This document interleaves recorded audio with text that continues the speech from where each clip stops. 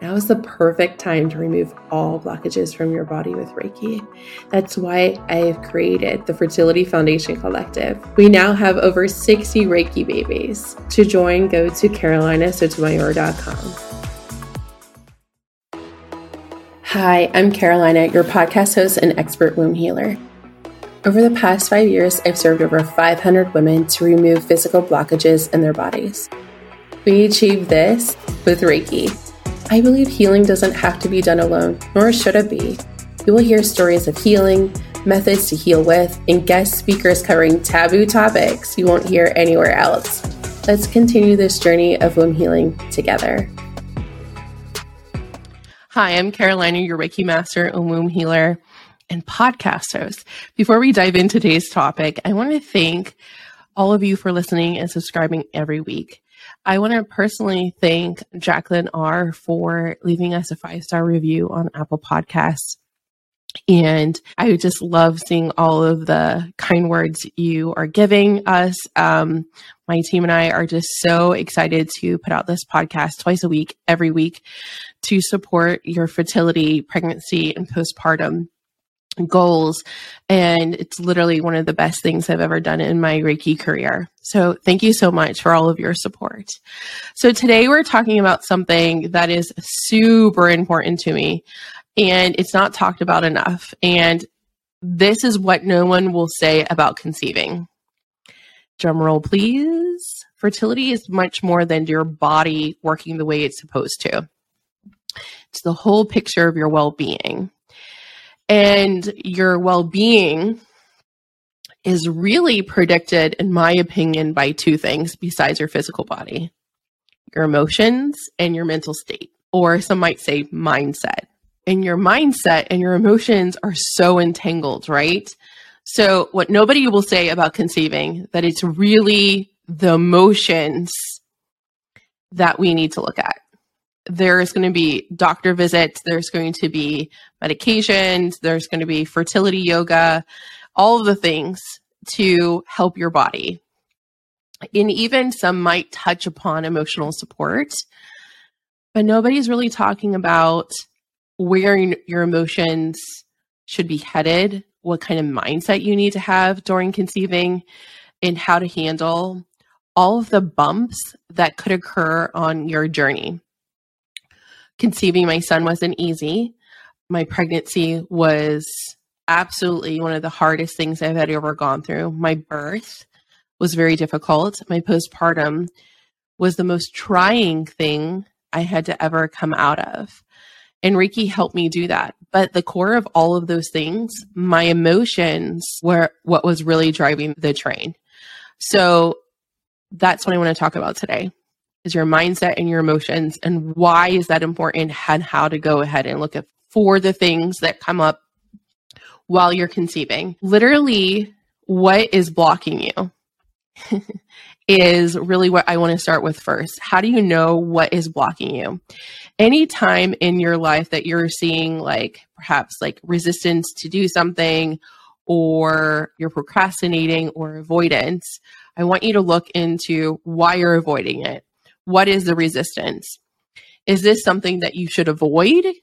Meaning once you get down to the why, or is this not the right thing for me? What is my body telling me, and how do I really feel about this? The surface level emotions are just that.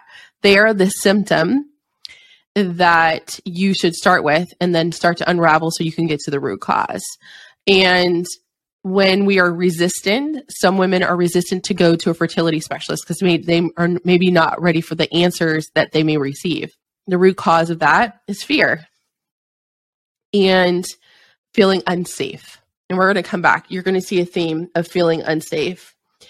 The next thing after the symptom, you recognize the symptom and you start to question yourself, is also to understand, where do you feel that emotion? A lot of my clients that I work with, I have to teach them, and it comes with time, is the connection between emotion, your mind, and your body, and understanding where do you feel the emotion in your body. For example, if there's a traumatic event, you might hold on to, perhaps there's anger, rage, maybe feelings of abandonment regarding a certain situation, you can hold those emotions from that event in different parts of your body. It could be in your throat. So when you think of the event, does your throat chakra close up? Do you feel a tightness or do you feel a lump in your throat?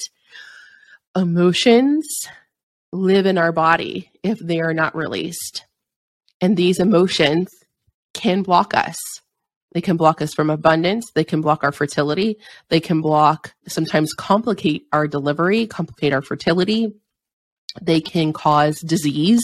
People who stuff their words or they bite their tongue too much, they can end up having thyroid issues because that chakra is not able to be exercised. So really what I'm trying to say here is what nobody's actually going to really tell you about conceiving is your emotional health is one of the most important things you can address when you're conceiving. And how you want to address that is really up to you. Perhaps talk therapy, perhaps talk therapy and acupuncture, perhaps Reiki, perhaps learning a modality yourself to allow your emotions to be released much more quickly. You can learn cutting your cords, sweeping your energy. You can learn how to cleanse your energy with sound, like with sound bowls or a tuning fork. There's so many things. Crystals work as well. Breath work is probably the best thing. It's the cheapest because breathing is free. So just a little humor. So taking a step further as to what the emotional blockages that are when you are conceiving really are not that different from human to human, from mom to mom. And the symptom or the specifics of the situation in which those root causes are related to are different. For example, ancestral trauma, generational patterns vary greatly from person to person, but the root cause really are not that different. Some of the root causes could be feeling safe, feeling emotionally safe, having all of our needs met. And that one's a big one. But feeling safe really is actually the largest root cause. If people felt safe, how would they make decisions differently? So if we're looking at, say, ancestral trauma, and it could be so many things as to what the ancestral trauma is. It could be ancestral trauma and generational patterns can appear as trying to control, rage, could be neglect, could be abandonment. There was one client I worked with, and herself, her mom, and her grandma all had married multiple times. So this was a pattern of behavior, but the root cause of it is that they felt never seen and they never felt heard and they never felt safe in any of those relationships. So that was a repeated thing. But for those women, also a repeated generational pattern was emotional intimacy, not allowing themselves to go so far as to be seen because it was too scary, because they didn't feel safe enough. So feeling safe and how to know feeling safe and knowing what feeling safe to you means emotionally only can be determined by you. For me, I felt emotionally safe when I married my husband. I felt seen. He nurtured me. I learned to say no in my marriage. He taught me it was okay to say no. And that emotional safety really allowed me to come out of my shell completely and to be 100% myself unapologetically. And how that looked was knowing that I was going to be loved and held no matter what. And that intimacy and that emotional wellness between us was so strong. So for me, knowing that I can have long conversations, that he has enough patience for me when I'm having these hard conversations and that our relationship's not going to end. Because if I had hard conversations before in past romantic relationships, they seem to have ended. So if a person wants to know what emotional safety is, it's knowing that you're going to be held and you're going to be listened to and seen, and your words matter. That when you speak, you're going to be listened to. And if there's action that needs to be taken, then it is going to be taken by whomever is impacted or listening to you. It's also knowing that even if the hard conversations are going to happen, that they are not interrupted, that they are held and they're actively feeling known. And that emotional safety, I don't think is found in every relationship. I know that to be true. Not every person knows how to be such a safe place for each person. And I had to actively learn how to be an emotionally safe person for my spouse. I had to actively work on being an emotionally safe place for my son. I don't know, honestly, if I'm an emotionally safe place for every person in my life. I try to be, but you never know what someone else's triggers are. I actively try to ask my friends, is there anything I can do to be a better friend for you? Is there anything I can do to make you feel heard in a better way? And I do this periodically, and it's very casual, and it's with my closest friends. Is there anything I can do better to make you feel loved? Is there anything I can do to better serve you? And these are not direct questions in regards to emotional safety, but they are direct questions for emotional intimacy, which goes hand in hand with the safety. So let's wrap this up. What no one will say about conceiving is that your emotions matter. They matter in every way. How you feel them, how you release them, how you communicate them to another person. Having a person that is an emotionally safe place for you to share your emotions with is absolutely critical during this very vulnerable process. There's nothing more vulnerable of a process than a woman trying to conceive. Perhaps maybe birthing that person that you've waited so long to conceive.